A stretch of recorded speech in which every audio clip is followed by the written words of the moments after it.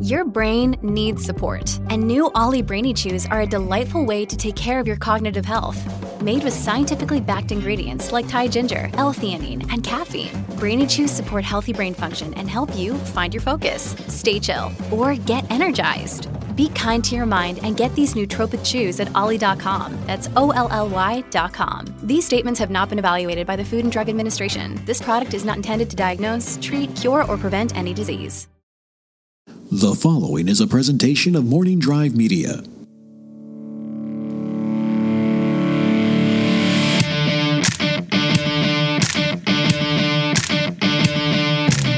Broadcasting from beautiful Burbank, California, this is the Knapsack Files. I'm Ken Knapsack, and this is another intro portion of the show. I don't know why I over-explain that, but this is just you and me getting to chat while we wait for the guest to get here.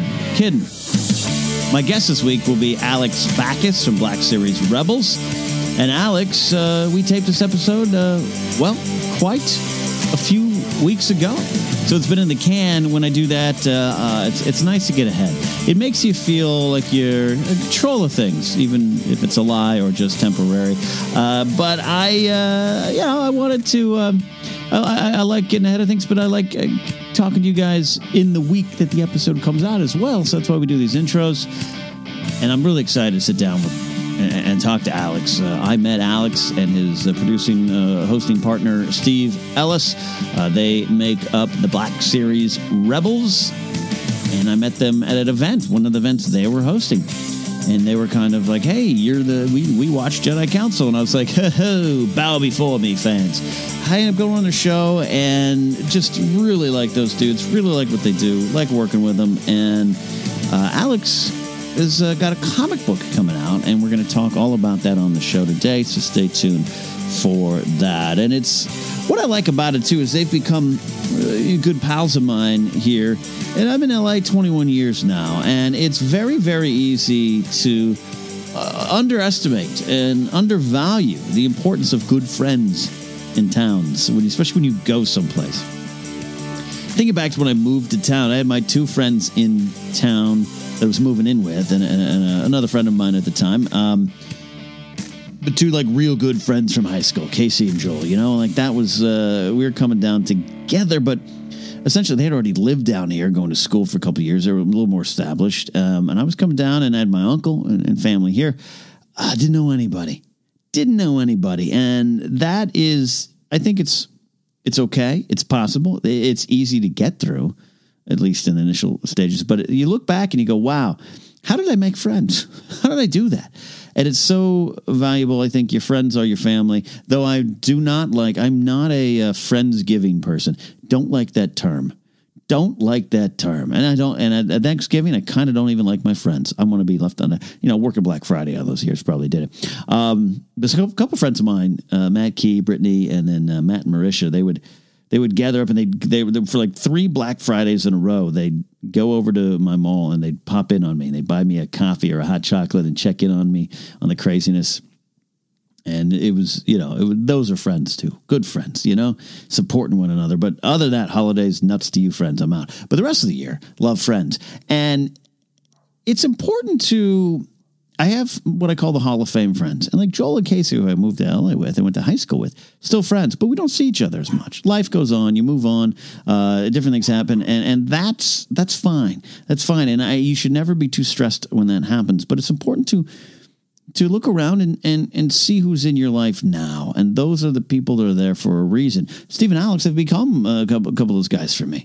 And there's others along the way. And it's the value of friendship in this town that's going to keep you around. This town specifically, Hollywood, but any town. And going back to those early days when my friends were naturally through work. When I moved here, I was working in a movie theater for about 2 months, transferred down, and it was just scary, lonely times. Again, when I say it's easy to get through because you could function. I'm the type of person who can function on his own very well. And, roommates of mine, we back when you're early 20s and you got roommates, it's like the concept is, I'll come home, let's all hang out in the living room and watch TV. And back then, I think we had one TV in the house and internet, but nothing really to distract us all, It was like, this is what we did. And different time. And this is an anti-internet rant. Now, I would imagine it might be a little different, even if you're in your 20s. You each can kind of live in your own orbit by yourself there. But back in that day, we had a little bit. But even then, school, work, everything, you got to find out, go find what is out there for you and forage for friends. And I didn't understand it. It just was like, these are going to be my friends forever. And again, they are. But on a day-to-day basis, it's important to gather and connect, the people around you, connect with the people around you. And it just kind of happens, but you have to do it. And I do remember being so lonely and afraid early on in my time in Los Angeles, working at this movie theater, hoping that there'd be some leftover hot dogs so that I may take them home, not steal them. You could take the leftover movie theater hot dogs, take them home, a little packet of ketchup, little plastic clamshell holders, and sit there and at 3 a.m, eat a hot dog by myself and wondering, what the hell am I doing in this town? And how the hell am I going to get my goals made? How am I going to have my dreams come true? How am I going to do this?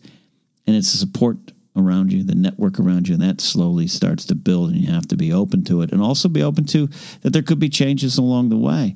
And sometimes there's nasty things about leaving friends, disconnecting with some people, and that happens, and that does happen. It can be painful and hard, and sometimes it catches you off guard, but other times it happens naturally, and don't be afraid of that, and don't be open. When I met guys like along the way, I've met guys like Steve and Alex, and it's like you immediately connect, and you got to foster that and let it grow. You don't force it. I haven't shown up at Steve's house with a crock pot and said, I'm coming in with soup. Do you make soup in a crock pot? I don't know.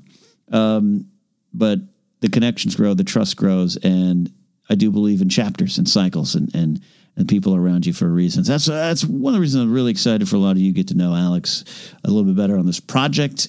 He's got a great story of experiencing success that turned into failure and what that is about and how do you get past that and work through that. It's a great thing. I really do like what he's got to say. We're going to hear that here in a bit. But before we do want to take care of a little business and give a shout out to my high tier executive producer tier supporters on Patreon, patreon.com/Ken Napzok. It makes a lot of things possible, and I can't do it without people like Thomas Risling, Lethal Logan X, Matthew Simon, Bador, Matt Thompson, Tamor, and his brothers Abdul and Rafe, and then Donald Long, Nathan Ovendale, the first rate Nate, Zach Anderson, and my friend Ty Schallenberger. And there's a case, I shout Ty's name out for a lot of episodes, and he is a high tier supporter of me, and he believes in what I'm doing. And he's also got a better job than me right now, let's face it. But Ty and I, we're like best friends in 10th grade. And then, end of high school, we weren't as close and then lost contact. But then, it was harder back in the day. Friendster and MySpace started to change the game, believe it or not. And then high school reunion, my 10-year high school reunion, he's there, and we got to connect a little bit more. And then there'd be long phone calls when he went out to New York, and he had to work out there and be separated from his family for years at a time, and some tragic things that happened. And it's amazing. I remember early on, and I believe Ty's possibly listening. But early on, we'd reconnect or get on a phone call together when people talk on phones. And it felt weird, like, Ty was an old friend. Ty was an old friend, right? We went to high school together, and we had 10th grade. We were hand in hand as pals, man. Like Wayne and Garth, man. And we weren't. There was one time we literally were hand in hand. You know what I mean? Like we wanted to write a movie together, all these kind of things, and then again, thing changes. We go. He went up to a different part of the state, and I went to LA. All these things, and you kind of you lose contact, or you're not as close, and that's fine. But I remember here we are, we're trying to connect, we're on the phone, and I remember thinking in my head, wow, Ty's like an old friend. Like he's not like my current friend. He's like an old friend, and that's like, it's almost like a nostalgia trip, right? And that wasn't fair. That wasn't fair to him or me, because it wasn't like we weren't having good phone calls and connecting and laughing over being fans of the Giants and the Dolphins or things like that. But it was like, no, this is the new phase. This is the new phase, and you can't be 10th grade again. It's now. And, you have to be open to those changes in friendship and what it means. So I say that name every week, Ty Schallenberger, one of my executive producer supporters, and that's a case in point of what friends can be. A lot of things are possible here on Patreon, and coming in October. Well, hey, we're in October. Pretty soon, middle of the month, I'm going to have my first broadcast of Inside Why We Love Star Wars. It's available to all patrons, and it is a look at my book, Why We Love Star Wars, kind of essay by essay. We'll go to a couple essays at a time. You ask some questions. First one's going to be pre-recorded, but I'm going to do some live ones. And if you've read the book, have some questions, or just want to talk Star Wars with me and get some information on my thoughts and things I wrote in there, including some of the mistakes, some things I wish I weren't in there, some things I absolutely love that maybe other people didn't connect to as much. All that will be there. Will be part of the show, and it's going to be great. We also have the KZOC radio broadcast. I owe everyone 2 for the month of October. Got a little busy. So yeah, that's kind of what's going on, and I appreciate everyone over there considering supporting or just spreading the word and checking it out. Don't forget, coming up doing comedy in Washington, D.C. with Mr. Mark Ellis, November 16th, 2 shows at the Comedy Loft. Go to markellislive.net. And speaking of stand-up and Patreon, I posted my San Diego Comic-Con set and my hosting set with Josh McCouga to my Patreon page. They got to watch it. It's exclusive to them because the sound quality wasn't the best, so I can't use it for much public consumption. But it's here's a preview. You don't want to be the snore guy. A lot of things when you're a kid, like, what do you want to be? I want to be an astronaut, police officer, president. I don't want to be the snore guy. When you're like, hey, because you have to wear get the Bane mask eventually at that point. No one wants to wear the Bane mask. It's really awkward during sex. It's just like... I in the morning woke up, I was like, how did you sleep? She's like, I didn't sleep. You snore so bad, like the pictures came off the wall. Like, we have earthquakes here. So the pictures got off the wall and said, that guy's dying. Thanks to RB3 laughing near the camera there. Got so funny. I'm listening to that now, and that joke has already changed. That's what I love about stand-up comedy, finding better ways to craft the jokes and material. But that's on there. Special gift to my Patreon supporters there. So without further ado, we're going to take a quick break here in the Knapsack Files. On the other side, Alex Backus from Black Series Rebels in here, but talking about his comic book and a lot more than just talking Star Wars on YouTube. Stick around. This is the Knapsack Files.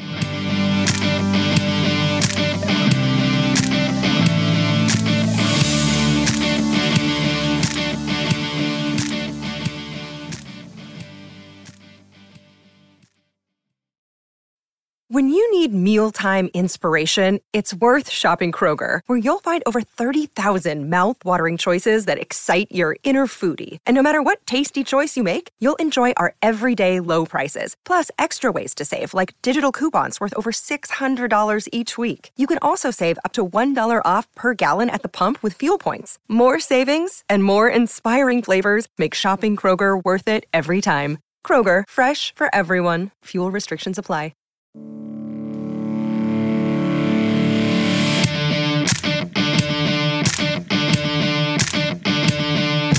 Broadcasting from beautiful Burbank, California, where the raccoons come to stay. This is the Knapsack Files. I'm Ken Knapsack for another edition of The Interview. I love doing these, getting a chance to sit down with people I know and respect in this industry and digging beneath the headlines to find out what makes them click. Gee, that sounded really good. I'm trying to work on that. But how are you all doing here? This is an episode that is going to be interesting because this guest that I have here now, it's his first time on Knapsack Files proper, I do believe. Definitely been on Force Center. I show up on his Star Wars show that he is one half of. Please welcome one half of Black Series Rebels, Alex Backus. Welcome, my friend. Welcome. I loved that. Every second of that I loved. Every second. Every second. Let's knock it off. That's good. Cut. Alex Backus on Twitter. That's it. That was the most amazing. I got chills. I felt the hype. I'm ready to go. I got chills. They're multiplying. It's electrifying. Steve Ellis not here today. He's the other half of the great show, Black Series Rebels. And look, this is going to be interesting. It's kind of scary ground because Alex and I, and all the times we've been on shows together, we haven't. Well, we've always talked Star Wars, and we haven't gone beyond that. Alex, are you ready to go beyond Star Wars? You know what? It's weird. It's not the only thing that absorbs my life. I have other things going on, so I'm both excited and nervous to bare my creative soul. And that's actually what I want to talk about. A lot of things I want to talk about, but we're going to dig into that of when you get known for something in a sphere, and then you try to either try something new or go back to whence you were, or where you always are, and then that can be scary. That can be out of your comfort zone, and then also for listeners and supporters and fan base, they can be like, "What are you doing? Please talk about Lando." And that's part of the fun and challenge of being creative in not just this city, but everywhere. We do want to take care of some business first. All right, Alex, are you ready for business? I love business. Our first caller's got tickets. I don't know. I feel extra radio today. Yes. You have got a comical booklet, is a graphic novel. How would you refer to it? What do you want to be? It's called Infinite Bros. Created by Alex Backus and Cody Williams. He's doing the illustration. You're doing the writing. And I'm sure some crossover in between. You took some crayons and drew some pictures at one point. I assure you, I drew nothing in this book. I did no design. I did no coloring. I did no line work. I am solely responsible for the writing and the scripting. And then I tell him what I think should go in the panel. And then he takes that and makes it better. Can you move the thing to the thing? Yeah. Yeah. I mean, it's very... I like that. Sometimes I will say, oh, you know what might make the joke pop more as if it's like this. And he'll go, oh, yeah, I see that. Let's try that. But I take zero credit for anything visually you are looking in that book. Cody is a genius. Smart man. And anyone who listens to Black Series Rebels and knows our pins and knows our merchandise and knows how we like to sort of brand our show, Cody is the genius behind all of that as well. That is Cody. So this Ewok set that I have right in my hand, that Murder Bear pin set, every single thing was designed by Cody on that. That's great. He's great. He's great. He is the best. The sign of a really smart person is to attach themselves to smarter, more talented people. And you and Steve and myself, that's a good motto we try to live by. I pride myself on knowing people more talented than me. I mean, I consider you two, you and Steve in that group too. I'm like, I want to attach myself to you guys more and more. But this is, I say comical booklet is in reference to Mr. Burns, but comic book graphic novel, how are you approaching it? So it is a comic book that we are hoping will come out about every 3 to 4 months, so quarterly, and we are self-publishing it. We're doing it full DIY. Not DUI. We're getting DUIs and releasing a comic all. No. We're doing it all DIY, do-it-yourself punk rock style. We're printing it. We're publishing it. We are doing everything ourselves so we can have full creative control. Right. And that's always been kind of what gets me excited. That's why BSR looks the way that it looks. That's why I've always sort of done the things the way that I do them creatively, whether it's making a web series or a television pilot or whatever it is I'm working on at the moment. I grew up in the Bay Area, California, and there's this... It's going to sound so pretentious, but it's already pretentious enough when you say Northern California. Yeah, we get who you are. I grew up just outside of Oakland in Northern California. But there's something that I felt was sort of ingrained in me early, which is this, like, if no one's going to let you do something, just go out and do it yourself, punk rock style, because everybody wants to do creative things. So you have to take full creative control of your destiny. So that's kind of our motto. And look, and that's always something that's been there and possible for a lot of people. But now more than ever, you can do that and make an impact. Yes. And it becomes it's more possible and plausible and more powerful too as a creator. Yeah. And I'm like you as well. You know, I've worked for some larger companies. I mean, the biggest one that comes to mind, there's a mouse for their mascot. It was the most amazing experience, but also, the hardest experience as a creative, because, we can transition this into Star Wars talk or just in general, but you take me, buddy. The big thing that I learned working there is just how much work goes into every single little thing that is put in front of us content-wise. Sometimes there's not a lot of work and it shows, and sometimes there's a lot of work and it really shows. And while working for the mouse, I learned a lot about myself as a creative and what I like and what I don't like. And I don't know that I like the big bad boogeyman behind me, making sure that I'm doing exactly what needs to be done, the way it needs to be done. And when that television pilot that I was working on didn't go. That was a heartbreaking thing. You sold this pilot, right? I did, yeah. Yeah, which is part of everyone who moves to LA with a pen and a pad of paper wants to sell a pilot at some point, and it's very hard. But that's like this dream, yay! And then it kind of not necessarily go bad, but it doesn't go the way you plan. How did you? What'd you learn from that experience other than what you're just talking about? Well, the biggest thing I learned was I moved down to LA to be an actor and a comedian. Okay, like that's all I wanted to do. I wanted to improvise, work for the Second City, and then audition for TV shows, and then get to be a funny guy on The Office, and that's what I wanted to do. Yeah. And in turn, that sort of led me down this path of touring and doing improv on cruise ships and around the country and at festivals, and I fell in love with improvisation as a tool for acting. Yeah. And what I learned through that process was that I actually really loved writing. So when I got back from touring, and I was just auditioning for the same 15 companies for commercials. Like I always jokingly say, like, I can't talk about Hot Pockets anymore. I can't sell any more cheesy gordita crunches. Like I've paid my dues. I appreciate your work in the fast food realm. Like I've worked for I've done commercials for Del Taco. Yeah. I've done Arby's. I've done, Hot Pockets. I've done so many of them that I can't even remember how many fast food products. Was there ever a point where you walked into the room and the people were like, "This guy's sold tacos already. He can't sell our tacos." Well, it's weird. I have like taco conflicts, so it'll say like when I'll call my agent, "Hey, I can't go out for El Pollo Loco this month. I've got a Del Taco running." And they're like, "Oh yeah, sorry, we forgot you're on taco conflict right now." I mean, the big one was always, for some reason, I just look like a guy that really, I'm an aspirational cell phone guy, I guess. Like, I guess me holding a cell phone, people look at me and go, "I want to be that guy. That guy has a plan I want. I want to be that guy." So I've done Apple. I did a lot of AT&T stuff, some Verizon stuff. So I just was doing the same sort of thing over and over again. And I'm not complaining. In LA, any way you can pay the bills being creative is a huge win. I was very, very difficult. Very lucky to not have to wait tables to be an actor. I was able to be an actor to be an actor.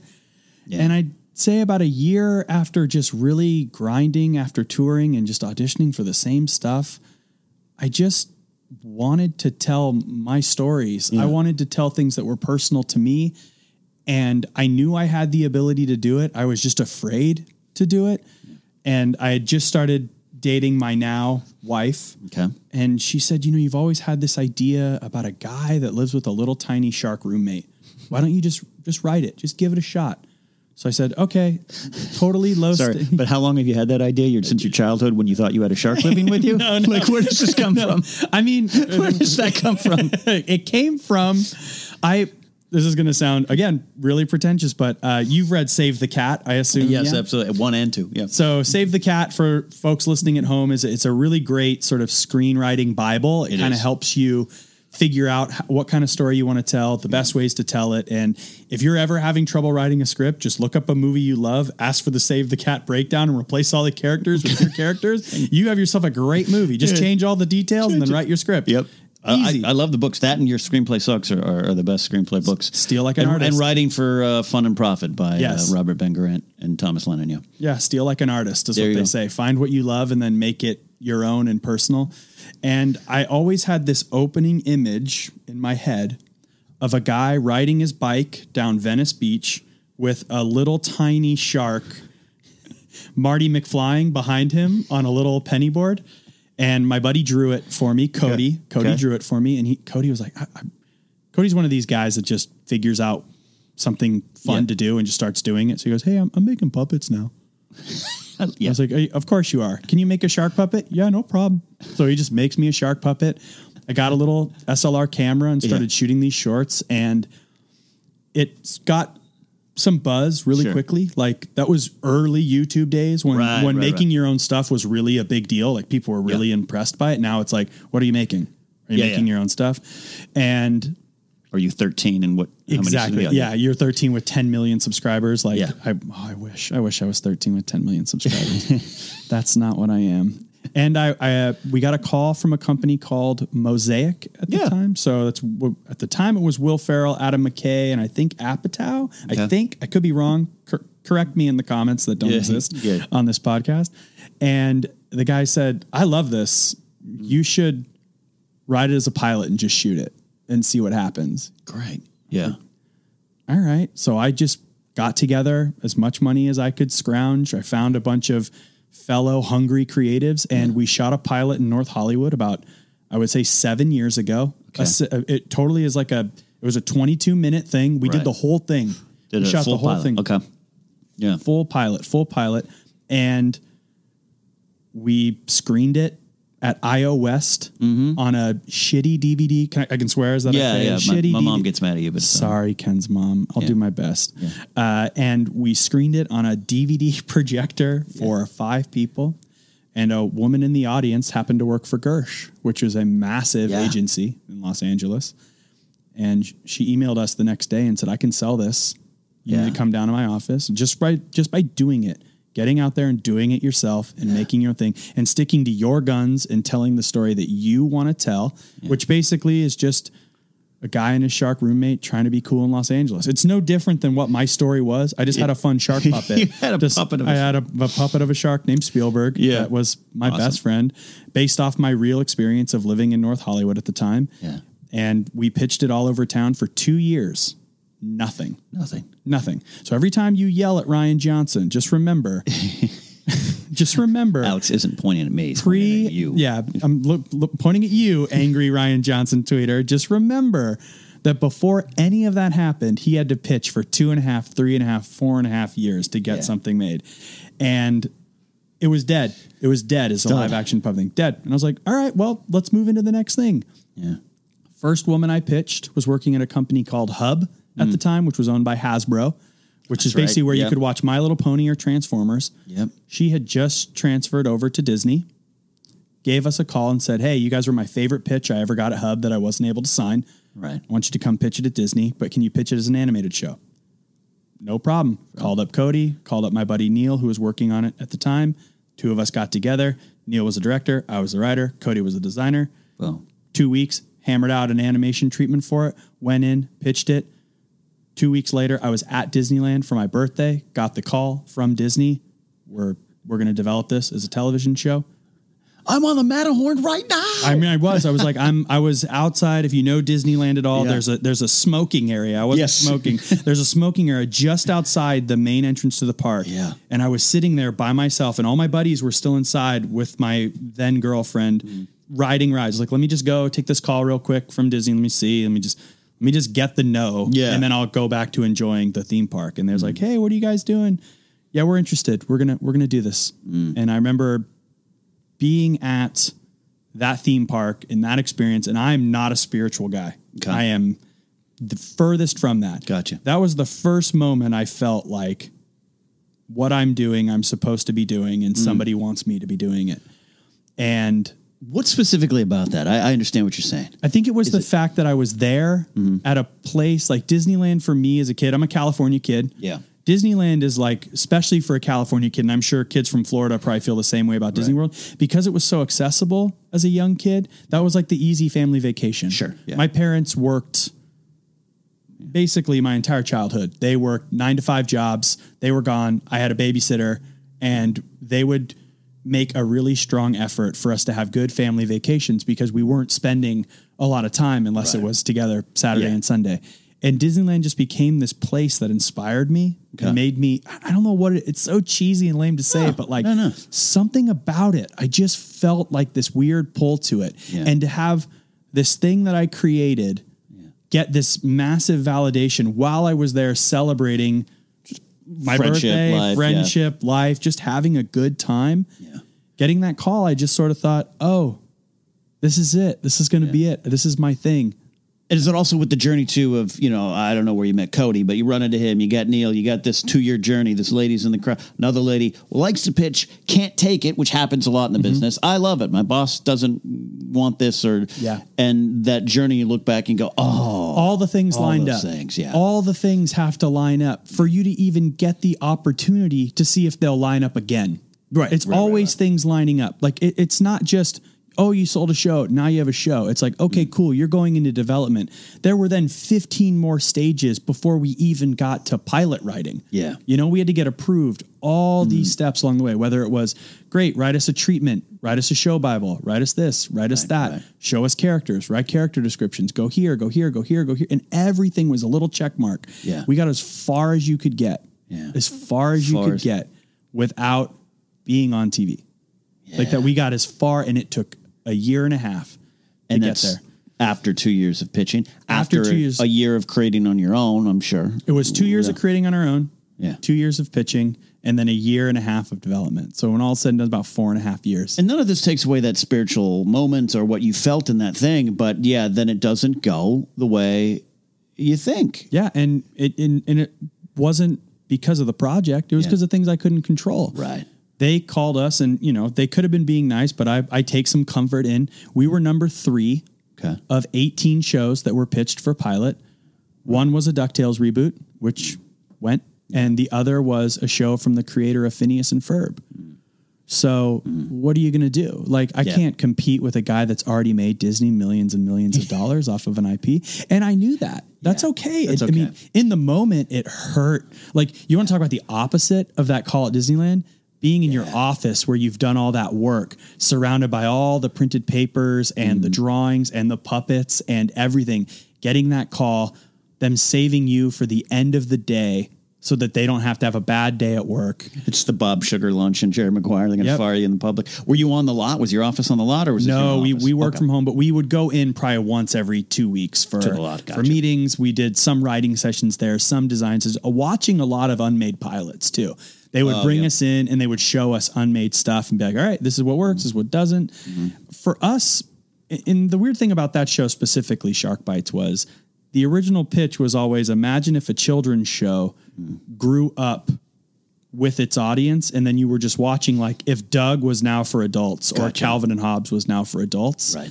And not that it was like, by adult, I don't mean super bad. I just mean playing with themes that adults can relate to, like paying rent or entering the dating scene. Yeah, Hobbes isn't passed out on whiskey. It's not like that. It's like Hobbes is a barista. You know, Hobbes is like Hobbes wants to be a graphic designer, but he's got to pay the bills. You know, working at the hot new raw vegan restaurant. Like, it was that kind of a thing. And the problem was, when we aged it down, it lost sort of like its real appealing quality, and then just became almost like a 90s nostalgic kids show in an era that maybe a 90s nostalgic kids show doesn't really need to be a thing. And did that come from the bosses from the Mouse House, that big change? I think that's more just what I've sort of taken in. I've tried, I've had many a year to process what didn't happen. And I think that's kind of what I've realized. Like, I'm not as, I'm not DuckTales, and I'm not the creator of SpongeBob or the creator of Phineas and Ferb. And I'm just, telling a story that's unique and personal to me. And, unfortunately it didn't work that way, but it created tons of relationships. I'm still very close with all those amazing people I got to work with at Disney. I learned more from that experience in hindsight than I realized at the time. Right. Just because it didn't go doesn't mean that it didn't happen, if that makes sense. And makes sense indeed. Yeah. Everybody in Los Angeles, creatives, people that don't live in LA, I think creatives have a tendency to get obsessed with the result and not the process. And that's a really hard thing to learn. And I've started to really implement it into my creative work, which is I want to worry more about enjoying every minute I get to create than every minute I get to be done creating and get people's opinions on it. I don't care. Yeah. And that's not me being a jerk. It's just me saying, I can't care what you think about it, because if I care what you think about my work, A, it will taint me and I will try to course correct for you. And B, I didn't create it for you. I created it for me. Yeah. And if it's something you love, please come along for the ride. And that was the biggest thing I learned from that. The most amazing thing I learned is that tell stories that are personal, tell stories that are for you, and care about the act of doing it, not about the result. So because that show didn't go doesn't mean the show never existed or that it wasn't good. I still...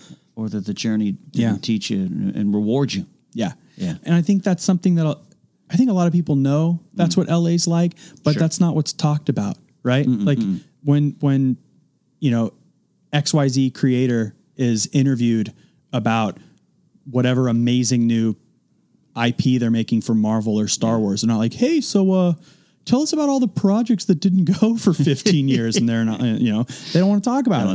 They want to talk about the new amazing thing they're working on. And I will tell you, like, if I feel comfortable with you, it was not a good 2 years after that pass. These lessons don't just spring onto your soul. Yeah, exactly. And Steve will tell you, if anybody knows, it's Steve. Like, he saw it firsthand. I withered into a useless, creativeless. I was like, I got nothing. That's it. I'm done. That was fun. Thank you, LA. I'm done. I sell Hot Pockets. I'm done. Like, it was basically like, okay, that was fun. And I was really lucky to have an amazing friend like Steve, who just kind of lifted me up and was like, dude, you're good, man. You're really good at what you do. Trust what you do. It doesn't matter what it is. Just get out there and write and make stuff and do things. And it took a long time. And I am more grateful for Black Series Rebels, not because people buy the pins, not because Star Wars is cool and people watch it, but because it forced me to get out of my depression about creating and just do what I do best, even if it's something as easy as talking about Star Wars. Like, you know, I'm sure there are a lot of podcasters that listen to this show that are fans of Colliders and make their own things, but creative choices even go into something like making a podcast. You're deciding on your theme music. You're deciding on what you're going to talk about. You have to creatively come up with a unique and fresh take and spin on what you're talking about. And little things like that, it just sort of reminded me of what it was like being an improviser. Yeah. Every week going to the set. New choice. Yes. And new choice. Yes. Just joking around with Steve, joking about Star Wars, just laughing with a friend. And slowly but surely, it just started to come back. All these little ideas that I had. Juices, okay. All my and I don't mean real as in BSR is not real, but my original ideas started to sort of percolate again. And you other creative stuff outside of a YouTube Star Wars show, which we're not talking about. Obviously, we know both great Star Wars YouTubers. Alex, much better, much better than what we. do. No, I get it, but I think I'm in a weird period too, where I got off on that tangent of great jobs getting me out of my day job, Screen Junkies, Collider, and then suddenly going, but I want to do a silly character that's talking about the paranormal. I want to do this. I want to do that. And 5 people appreciate it. Yeah. And you just kind of release it into the world and then you move on, but build something bigger the next time. And those juices come back. You know, I think sometimes people forget online when they're talking to podcasters and creators and people that make content that, you might not agree with them. They might say some things that you think are problematic or that you think are wrong.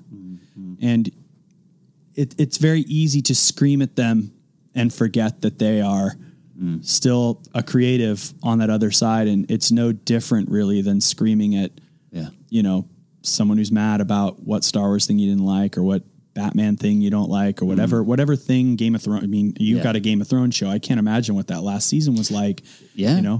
Took away my joy for the first time. Exactly. Yeah. Like, I mean, it's not good to be afraid to express yourself creatively. And what's good about having Steve and BSR and this podcast was it taught me like, no, man, you know how this works. It's eyes forward and just do your own thing and just be positive and luminous and excited about what you're doing. People will come along for that ride. Yep. Try not to play too much into the negativity. And over the last year, just forcing myself to be incredibly positive and luminous, I've been able to reignite the creative fire for writing in a way that was just not there after Disney passed on my show. After you took that big swing. And it's so weird. I mean, just to hear the numbers, the years, the concepts, getting in the rooms, and then you get it and you're working on it and you're thinking, here's the Porsche I'm going to buy. And then you are 3 out of 18 shows. That is probably 17 shows that didn't go forward and 17 dreams that got challenged, 17 careers that hit an obstacle. You have to learn to learn from that more than the success. You have to. You know what's really weird too? That just you bringing that up, the Porsche you're going to buy or the this, the that. I started collecting Black Series figures because I wanted them for my office at Disney. Wow, yeah. No joke. I got those. I started collecting these toys because I was like, I'm going to have an office at Disney and I'm going to be able to show off my collectibles. And these new Black Series toys are so cool. Yeah. And Steve, as a congratulations for selling the show, bought me a Bespin Luke Black Series figure because he knew he was my favorite. And it's funny how all those little things, they kind of line up in a way that maybe you don't, again, not a spiritual dude, but things have a tendency to work themselves out. You're saying that, but I'm listening to you now. I'm like, I'm not. He is. I'm not. He is the second coming. Oh my gosh. Alex really thinks destiny plays a big role in what he does. No, I really don't. It's just funny how all those little things have to line up. I am a spiritual guy who likes the baby Jesus and Iron Man and all that stuff, but like, you can't. I do believe in that old story of God sent me a boat and a boat shows up and you're like, no, I want a ship. It's your work and how you approach it. We always talk about it over in Force Center, Joseph's favorite Qui-Gon quote of "Your focus determines your reality," and that's what you're talking about too. You're learning these lessons. You're having to go in the dumps and be open to coming back because you could have said, cool, we're done. I joke all the time. I'm moving to Montana, done with this YouTube stuff. I'm not talking about Star Wars no more. But your focus determines your reality and what you get out of this stuff. My wife always says the luckier you are, the harder you're working. Like it's really a matter of if you put in the effort and you make the strong commitment to what you're doing, you'd be surprised how many things end up working out. And just being a nice person too. Yeah, I mean, well, that helps too. Like, hey, don't be a dick, bro. That's simple. I see some people who do a lot of great things, but still struggle and are still struggling. And you'll find some evidence of people just looking at them and going, they're just using me. Yeah. And the energy is felt. And then, I try never to be like that. I try to, I hope I'm not. And you find the ones who are like, cool, let's see what we can do together. Yeah. Together versus I'm giving you the gift of airtime. The gift of airtime. Now give me your life back. I give you the gift of just being able to give me content. And it's funny, you and Steve now. So Black Series Rebels, we'll talk a little bit about that. BSR, it's been going now for 2 years. Yeah, we're nearing 2.5 years. And this is a Star Wars YouTube talk show. And look, there's a lot of those. And I met you guys at an event. I was aware of some of the stuff. Maybe it clicked on your show a few times here and there. Oh, these are fun guys. And, but this is what I do. And I don't watch a lot of Star Wars shows. I apologize. A lot of people are like, hey, did you hear my Star Wars podcast? Nah, I don't. But you guys do an event close to me at a comic book shop. And I went over just to see what because it was art. It wasn't like we're going to sit and debate Snoke.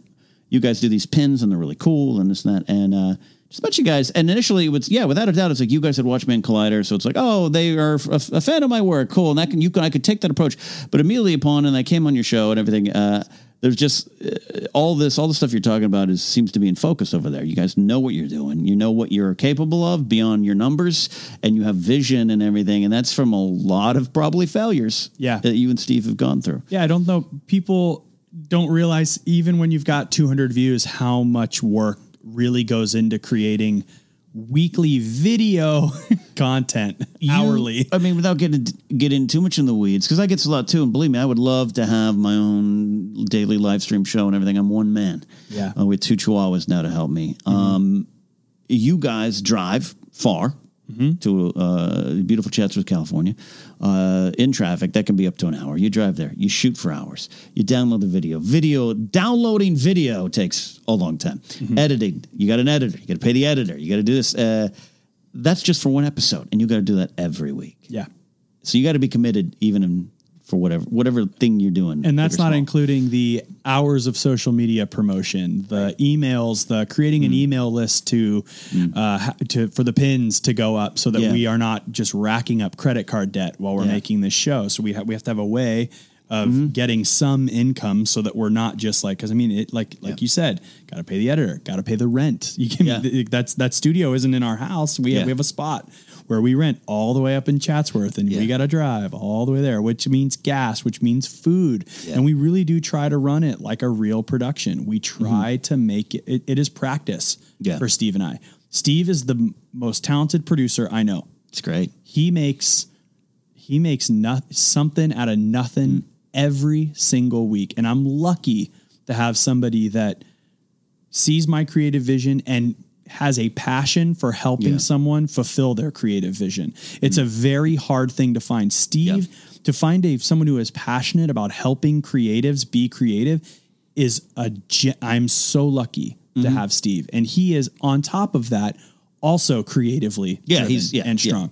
So we just have I'm very lucky to have such an amazing partner on that show. And it works out, and the sky's the limit there. And with this creative energy that comes back to you full force, you start working on this Infinite Bros story comic. Tell me a little bit about that. I can read the log line, but don't bother. That stuff's going to change. It's fluid, baby. So Infinite Bros actually, to go all the way back to Disney passing on the show, Neil, Cody, and I, we instantly went, well, we got to get another show right away. We got to get right back in there. We have to get momentum, baby, momentum. And within 2 weeks, I came up with this idea. I found my opening image, which was two guys playing laser tag, two little kids playing laser tag in the East Bay area. And while they're playing laser tag, a real alien comes in and they are in real space battle. Right. That was the idea. Nothing else. And I slammed out a TV show idea. Nice. We slammed out art. We slammed out everything. We had a pitchable show in 3-4 months. Beautiful. Don't do that. Never do that unless you are, Vince Gilligan. Don't do it. Take your time. And it just went.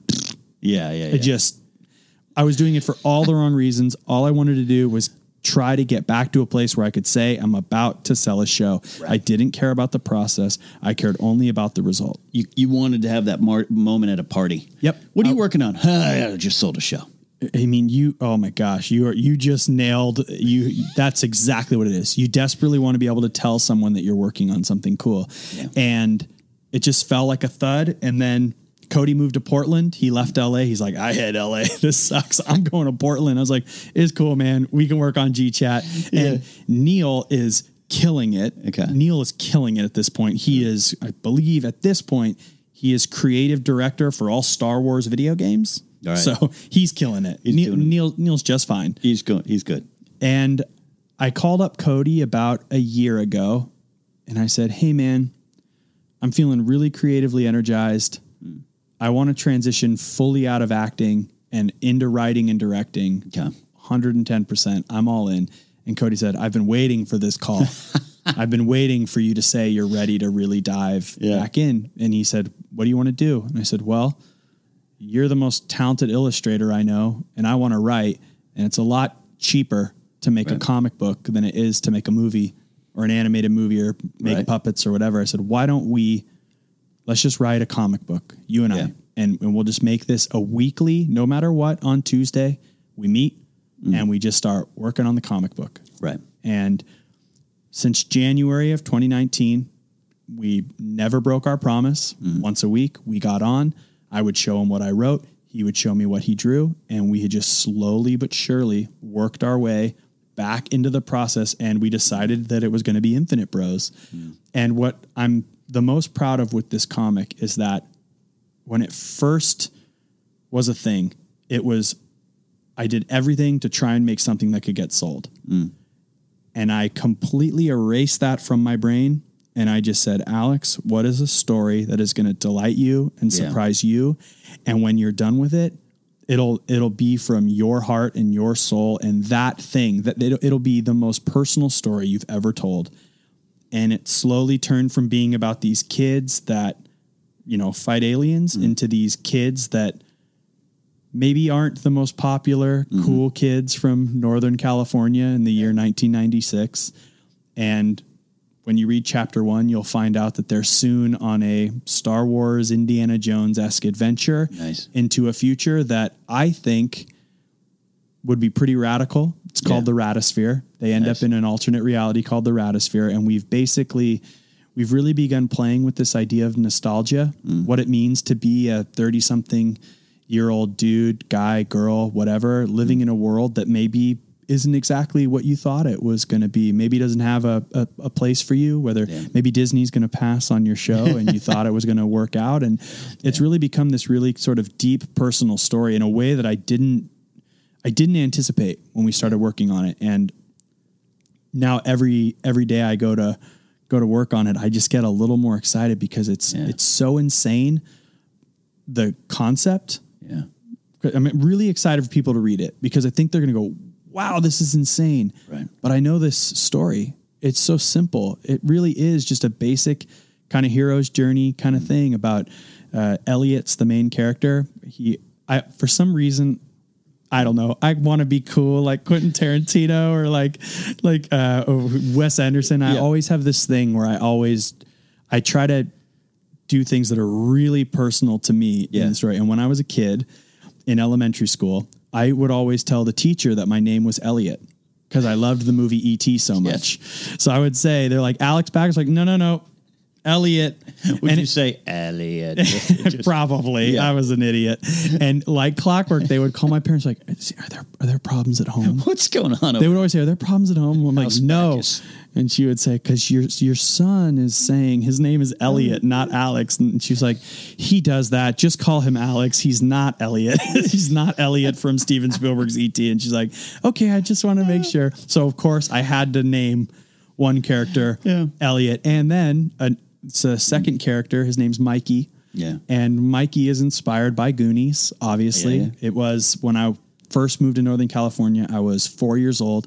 I had no friends. I was in pre-K and my dad went to a closing down video shop and bought me a used copy of the Goonies, and I had never seen it. And that movie just really stuck with me. Like, I think it stuck with a lot of suburban kids in that era. And I just sort of landed on these two characters, Elliot and Mikey, that really are just kind of me and Cody at a young age living in Northern California. And I have a dog named Captain. Oh, Captain Weenie, the best Instagram follow around. And they've got a sidekick named Jean-Claude Van Dachshund, which is Cody's favorite actor is Jean-Claude Van Damme. And because I have a dachshund, we just smashed them together. Now you have Jean-Claude Van Dachshund, who's sort of their Chewbacca, I guess. They're not speaking sidekick. And it's just a really insane story. And chapter 1, which is really close to being printed. Again, we're self-printing it. We're self-publishing it. So we're really at the whim of getting it all done ourselves, which can be very difficult. Overwhelming, daunting. And I think people are going to be really surprised as to where the story twists and turns. Awesome. Chapter 1 is very much the origin. Sure. But by chapter 5, this thing's insane. Like, in such a good way. It's so personal to me, and And how far ahead of you are you of the thing? Issue 1's coming out. So issue 1's coming out. The full story is pretty much beated out. Okay. Chapter 2's almost done being written. I've got to stay about 3 chapters ahead of Cody because it takes so much time to draw. We really worked in tandem on chapter 1, trying to figure out what this, like he was helping me with the writing. Yeah. I've been helping him with just like looking at the art and deciding on designs. And now that we're starting to really lock into our roles and our workflow, it's going to be a lot easier. Like to put it into perspective, it took me 4 months to write 12 pages of the comic. That's how hard it was for me to get back into the process. Gotcha. And then in the last 2 weeks, I've beat out 12 chapters. Gotcha. And I did 6 pages of chapter 2 in that 2 weeks. And what took Cody to draw 3 pages took 2 months. He's drawn like 9 in the last 2 weeks. So we're up and running. Yeah. Now it's up and running. Now we're moving. So I'm not too worried about how long it's going to take, but we are going to like take our time because I'd rather it be amazing than have it rushed out. Jean-Claude Van Dachshund looks amazing, by the way. On this design. You know he's going to do the splits too. It's not in there, but I'm going to have to figure out a way that he does the splits. For that. So this is again, you and Cody make this decision. We're going to meet. We're going to do it for free. You're not making money now, and that's. I think people out there know all that. Yeah. But I always think it's the click into that. You got to click into that mindset. Yeah. We're about 5 years ago is where I made the big switch of. Me and my writing partner are going to meet every week, and and before it was like, and I still could. We're humans. We can fall into the, well, I could work today or I could play another game of MLB The Show. And some days the show wins and some days the creative stuff wins. And that, you can't beat yourself up about it. But I love hearing that from you guys of like, to do this, we're going in the hole money-wise probably. We're going to take this chance.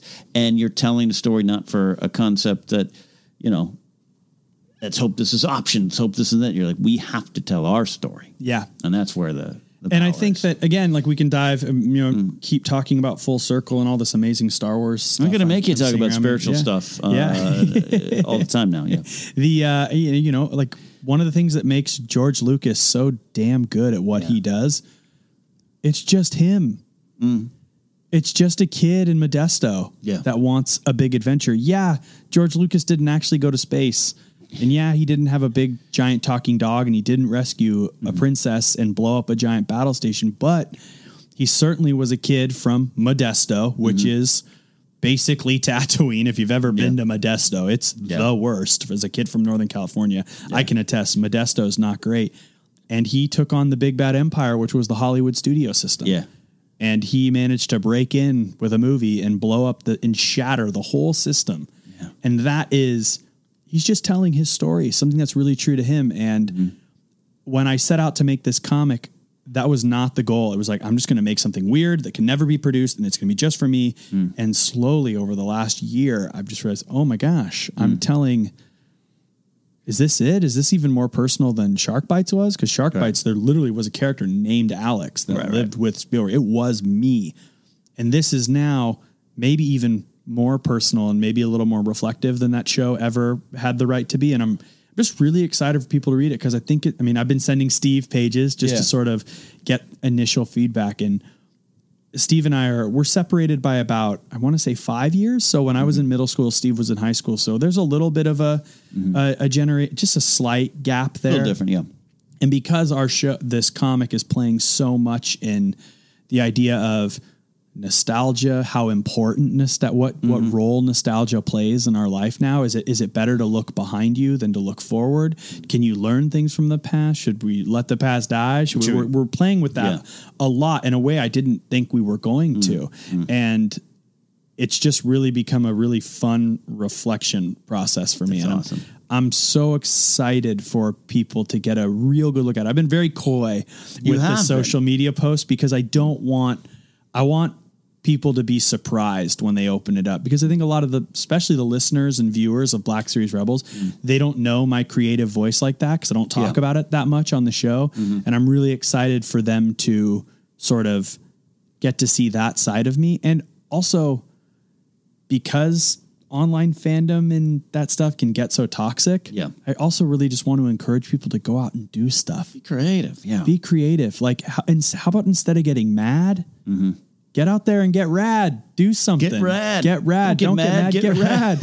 Like, go out there and do something that you be the change you want to see in the world. Yeah. Right. If you are not getting the stories you want told, if you go into the theater and you're like, ugh, Star Wars really stinks now.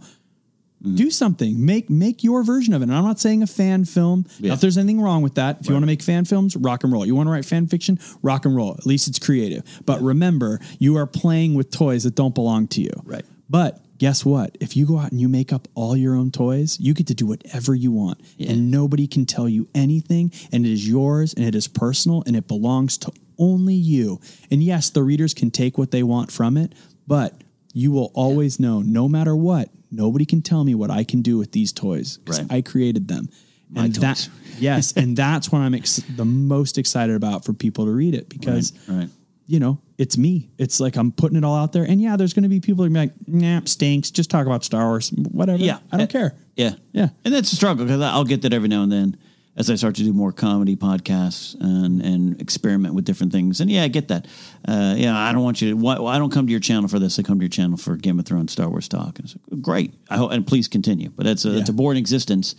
But I have to work. I have to not let that get me down. And to those listening, like if you're out there, you might be an accountant and you want to go try stand up.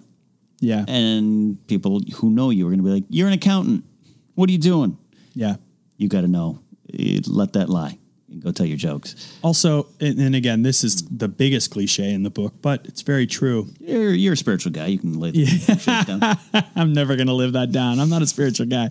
However, God came down to me at Disneyland. Listen, I'm not a spiritual guy, but I am technically the second coming. No, please don't cut just that clip out.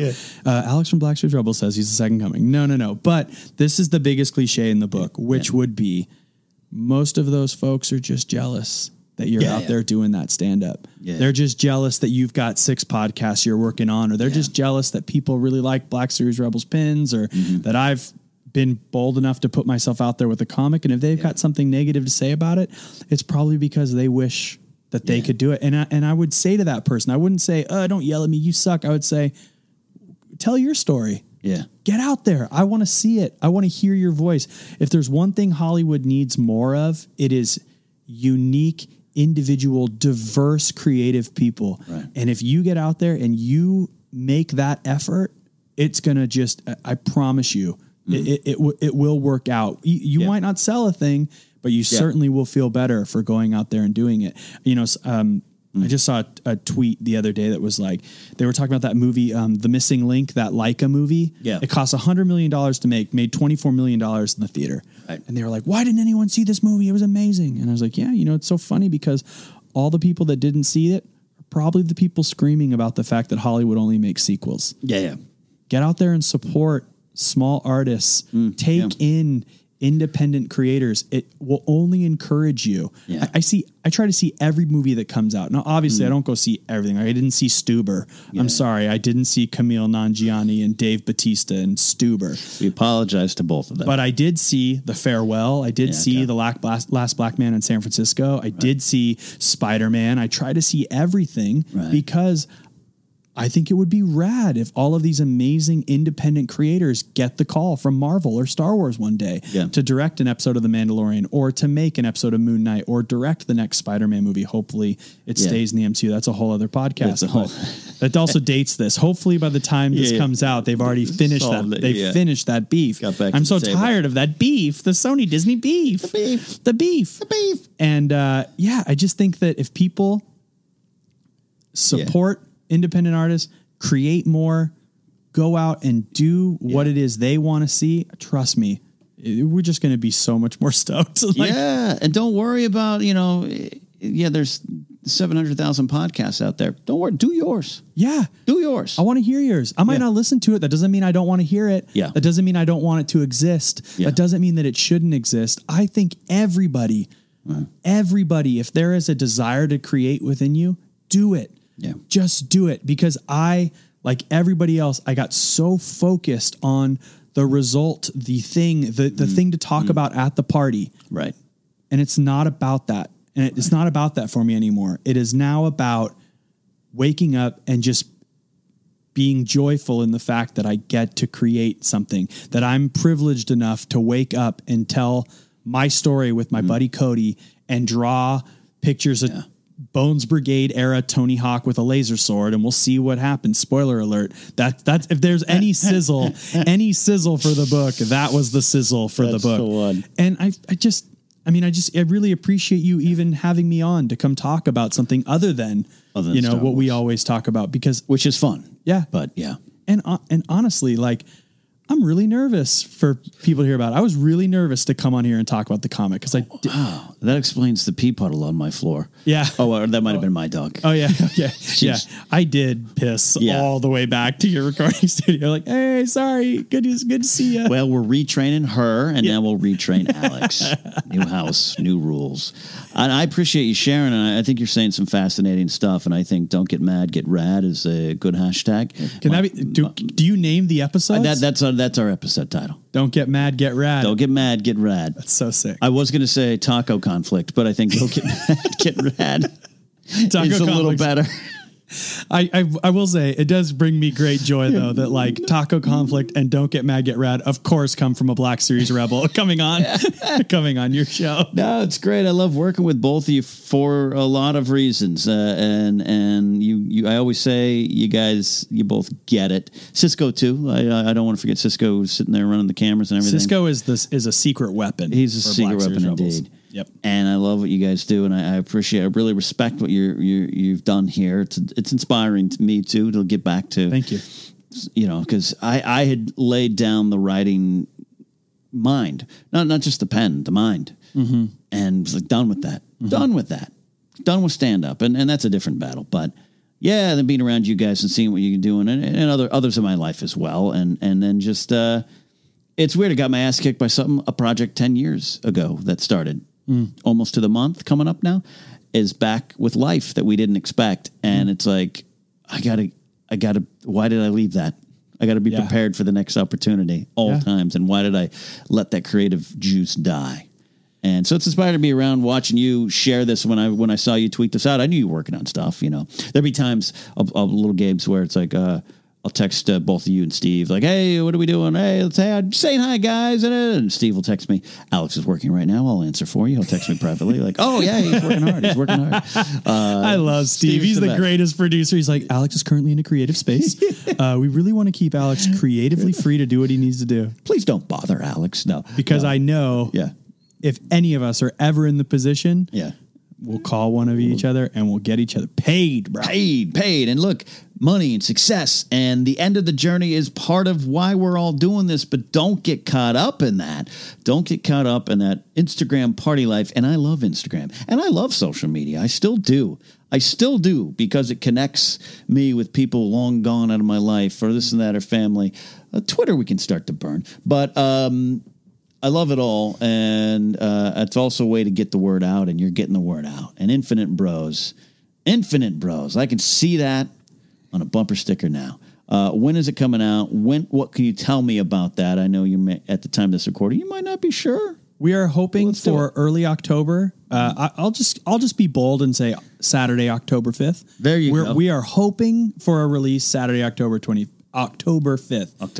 That's how spontaneous that choice was. I don't even know the date. But here's what I will say. For those of you that are listening that know Black Series Rebels pins, it'll be in a very similar style, the way the book will come out. So usually what we do is we drop stuff Saturday at 9 a.m. California time, 12 p.m. Eastern time. There you go. Everything will be very limited numbers. So the way we're going to do it is we're going to print handmade copy. I just burped right before the pitch. That's amazing. Great. I'm going to keep it in. I've done that. Don't get mad, get rad. The way we will do it is we'll print very limited numbers of the physical edition of the comic. So I'll get super nerdy real quick. Do it. We're doing a style of printing called risograph printing. I don't understand which I believe Cody will kill me, but I think they were printers that were invented in the late 60s, early 70s. And they're basically, it's kind of like silk screening, but it really rapidly prints like flyers. So it's a very big thing for like rock flyers. You can only do like 4 colors at a time. So it has this really sort of cool retro-y vibe. Oh, nice. So we're doing these hand-printed risograph versions of the comic, and there will be very limited numbers of those,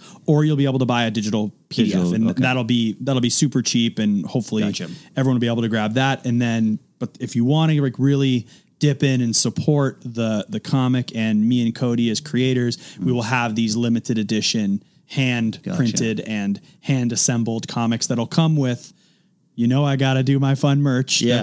They'll come with a really cool limited edition t-shirt, and it takes place in 1996. I'll give the slight pitch for chapter 1. That's 1996, my year, 2 young friends are about to become the heroes they always wanted to be, but first they've got to navigate the difficult, popular social structure of the mall in California chapter 1. So there's, they're going by the food court, they're swinging by the arcade, laser tag. They're gonna be doing a lot of really fun stuff. Probably picking up something at Suncoast. Oh yeah. I can tell you Walden Books. I can tell you firsthand that Suncoast is in this comic. that is how personal it is. I mean, I started working at a mall in 98, so I'm going to enjoy this trip. You're going to be like, oh wow, they really love the mall. It's my life too. So yeah, it'll come out early October. Okay. And then, chapter 2 will hopefully be sometime early 2020, and about every 4 months, these hand printed comics will come out, and we are leading up to about a 12 chapter arc. And when that's done, then we might think about like, okay, how do we want to, publish all of this into one giant graphic novel? Is there, quickly on that, the release schedule is great. I think it's great. I think there's always a realistic thing of making sure you can deliver on what you want to do too. Yeah. I think I've seen that too. Where we're like, we're gonna shoot a feature film this weekend. Can you make sure? Because then you could cause problems for yourself. So I like that too. Like, no joke. As soon as I finish here, I'm going right home and hopping on Google Chat, and Cody and I are going to work on this comic book. Like, there's we know how much work it's going to be, and even 4 months might even be a lofty goal, but we're going to do our best. I love it. I love it. That is Alex Backus, who has a great message for us all. Don't get mad. Get rad. Also, be careful of taco conflicts. It's a real thing. Very real thing. I have taco conflicts, but I don't even advertise for tacos. So very, very happy to have you in here, Alex. And also, don't forget, so tell them where they can follow you in general, and you and Steve and what you're doing. Yeah, so for all the details on Infinite Bros, you can follow me on Twitter at Alex_Backus, or Instagram, which is just at Alex Backus. I had at Alex Backus on Twitter, but I forgot the password, and well, it's been existing there just really in its own beautiful 2010 existence. But yeah, that's the best way to find out about Infinite Bros. And then, of course, if you already follow Black Series Rebels, I'm sure I'll retweet and share all the stuff there, so you'll be able to find out about the book. Absolutely, absolutely. At the beginning of the show, you guys heard about all my high-tier patrons and supporters on the Cat Knapsack Patreon page, so go back and check that out. If you want to support me, go to patreon.com/catnapsack. Want to pick up the book, Why We Love Star Wars, now an audiobook version, which is great because I got to go back and correct some things. Oh, let me tell you about the copy editing. I'm having some issues. Saw another mistake that popped up today. Someone Facebooked me. I was like, yeah, I didn't do that. I forgot to type a 1 in the Millennium Falcon's YT 1300. I know it's that.